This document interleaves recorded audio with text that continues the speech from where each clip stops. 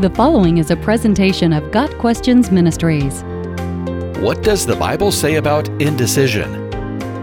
To be indecisive usually means to have a difficult time making up one's mind.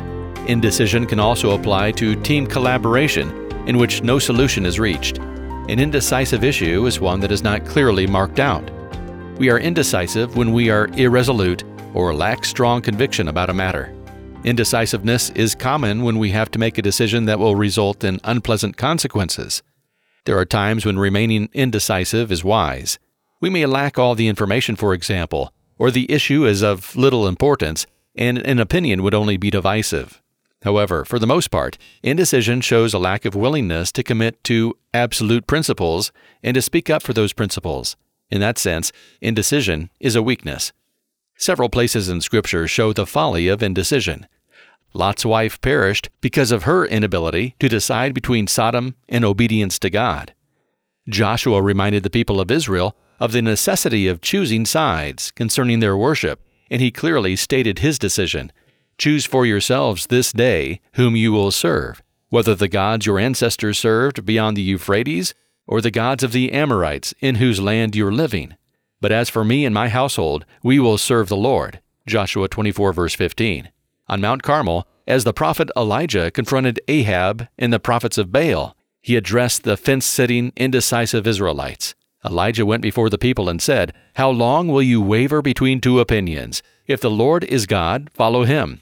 If Baal is God, follow him." But the people said nothing. 1 Kings 18, verse 21. Under conviction by the Holy Spirit, Felix refused to make a decision and sent Paul away until a time more convenient. Acts 24, verse 25. Jesus warned us that no one can serve two masters. Matthew 6, verse 24. Romans 14, verse 5 addresses indecisiveness about personal convictions. One person considers one day more sacred than another considers every day alike. Each of them should be fully convinced in their own mind. God has given us His Word to instruct us in vital matters, but He leaves room for personal opinion and conviction in lesser matters as we strive to be pleasing to Him in all things. What the Bible does not condone is wishy-washiness. When we pray for wisdom, we're to believe that God hears and will answer. When we ask in harmony with God's will, we must ask in faith, without any doubting. For the one who doubts is like the surf of the sea, driven and tossed by the wind. James 1, verse 6. In other words, faithless prayer is spiritual indecisiveness. We must seek wisdom in order to know what issues are worth being decisive about. Social media blazes with scorching opinions on every subject, but many of those fueling the fires would benefit from being more indecisive. Our culture has substituted opinion for truth and passion for conviction. We need not have a hard and fast opinion on every subject, nor feel pressure to take a side when we lack all the information or education on an issue. Taking time to hear all sides of a matter is a mark of wisdom. But when it comes to the basic tenets of the gospel or the infallibility of God's Word, we must not be indecisive. More information is available to us than ever before in history, so there's no excuse for a Christian to be ignorant about God's standards on the moral, civic, and relational topics of our day. Much spiritual indecisiveness is motivated by the fear of man, not a lack of knowledge. When we adopt the mindset that our opinion can challenge the time-tested declarations of God, we're creating an atmosphere of indecision where it need not exist.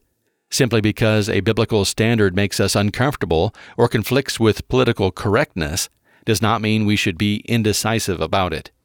The minds of healthy Christians are settled on the things that matter and humbly teachable on the things that don't.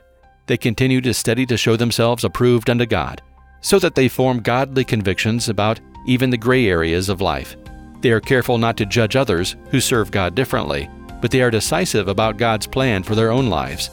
When we live in ways that are true to those convictions, we will not be shaken by every new idea or cultural whim. Indecisiveness about what God has declared to be true has no place in the life of a Christian.